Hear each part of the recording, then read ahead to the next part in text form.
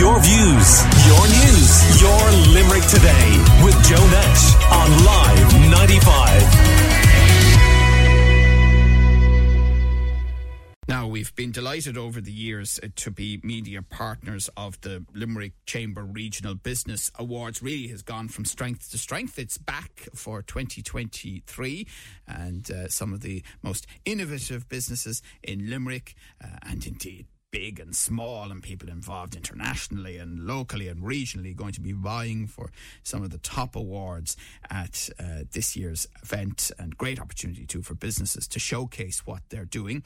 And the awards recognise the effort of businesses and their founders and the staff too, looking at things like their success and people and innovation in progressing.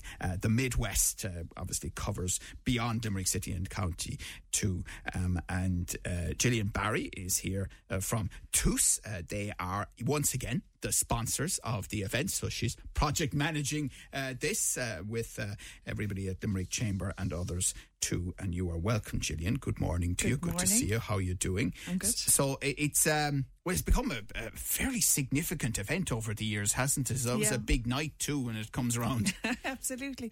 Look, it's great to see the impact these awards are having, not just on the businesses and the individuals who get really involved and I suppose benefit from the awards, but also the impact on the region in terms of the building the ecosystem and the business community, seeing the level of collaboration and partnership that emerges, the opportunities for skill building, development, research that come from the community of people that come together as part of these awards, being the kind of the thread that pulls this level of activity together. So the awards are one thing, but all of this underlying activity that happens buzzing around the awards is incredibly valuable for the ecosystem as well. Right.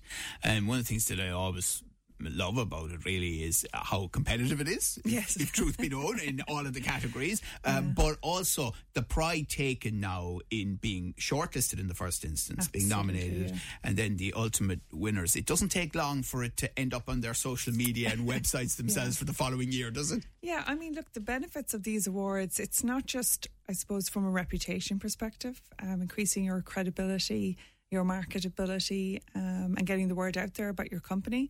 But it also helps with staff morale, with kind of team development, so many different levels that one can tap into when you're applying for awards like this.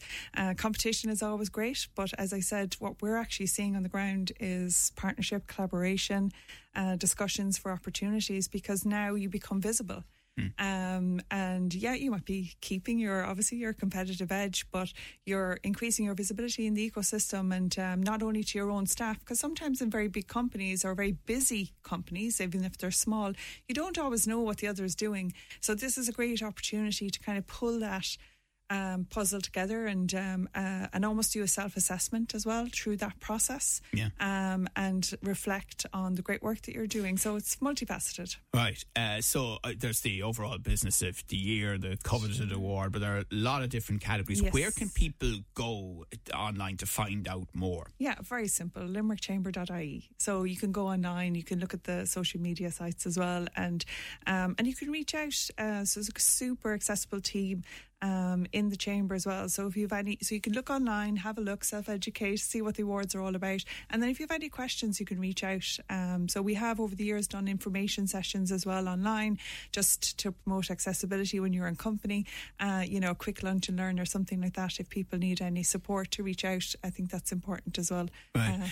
And there isn't a category that won't suit somebody, isn't that the case? Because you have everything from big multinationals or foreign direct investment type companies. You have small businesses and loads in between. Yeah. Look, one of the things that we try to do every year is reflect the business awards on what's happening in the environment. So we have an ESG award for environmental social governance, and looking at the environmental impact, because that's really important to us as a nation, globally, individuals for our core values, but very important for companies. So we've an ESG award, and we have a best employer award as well, because people are trying to develop their talent. So this offers companies an opportunity to showcase what they're about, market their company to potential talent. Imagine having that award when you're out trying to find the best people. So we do design the awards to reflect what's in the environment, and we hope then that encompasses all types of companies and gives them an opportunity to get involved and showcase what great work they're doing. Right, so opening and closing dates and all of that, Gillian? So 9th of September is the closing date. It's open now, and we've a great system in place as well, so you can actually start your application, leave it, come back, edit it, change it up. So you've lots of time to go back in and out using a really good system. And then the deadline is the 9th, and the Chamber, are really, really, really helpful as well. So if you have any questions to do, reach out to them as well. There's a really great set of judges and governance and everything in place as well. Couldn't make it easier. So the judging happens after that, and then yes. it is tied into the President's dinner, isn't that right? The award ceremony. Yeah. I mean, look, as we say, we love to have a party. We love to celebrate, recognise the great work that's done in the environment, in the ecosystem. So the event itself is the 19th, I think, is it, of November.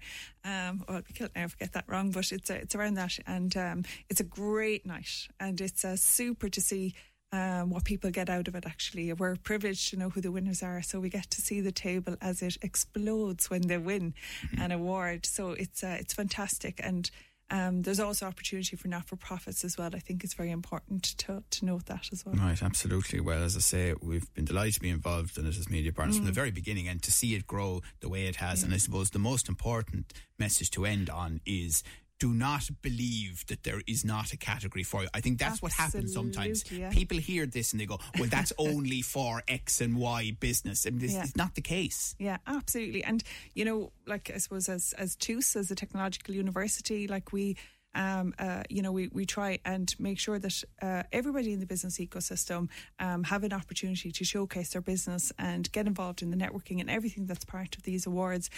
So that kind of diversity and inclusion, and as well as including all types of businesses is key to make this a great event. So don't be afraid, for example, to say to your boss, are we entering that this year? I heard them mention the Limerick Regional Business Award. What an accolade to have, and we've heard stories over and over and over again how these awards are a catalyst for getting a new client, for showcasing a company to its global group.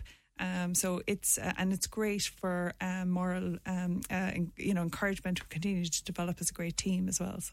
All right, well, Gillian Barry from TUS, and well done to TUS for the ongoing sponsorship and involvement in the Limerick Chamber Regional Business Awards. So go on, check it out on the Limerick Chamber website, and don't forget the 9th of September is the important closing date. Gillian Barry, thank you very much for coming in and talking to us. Thank you.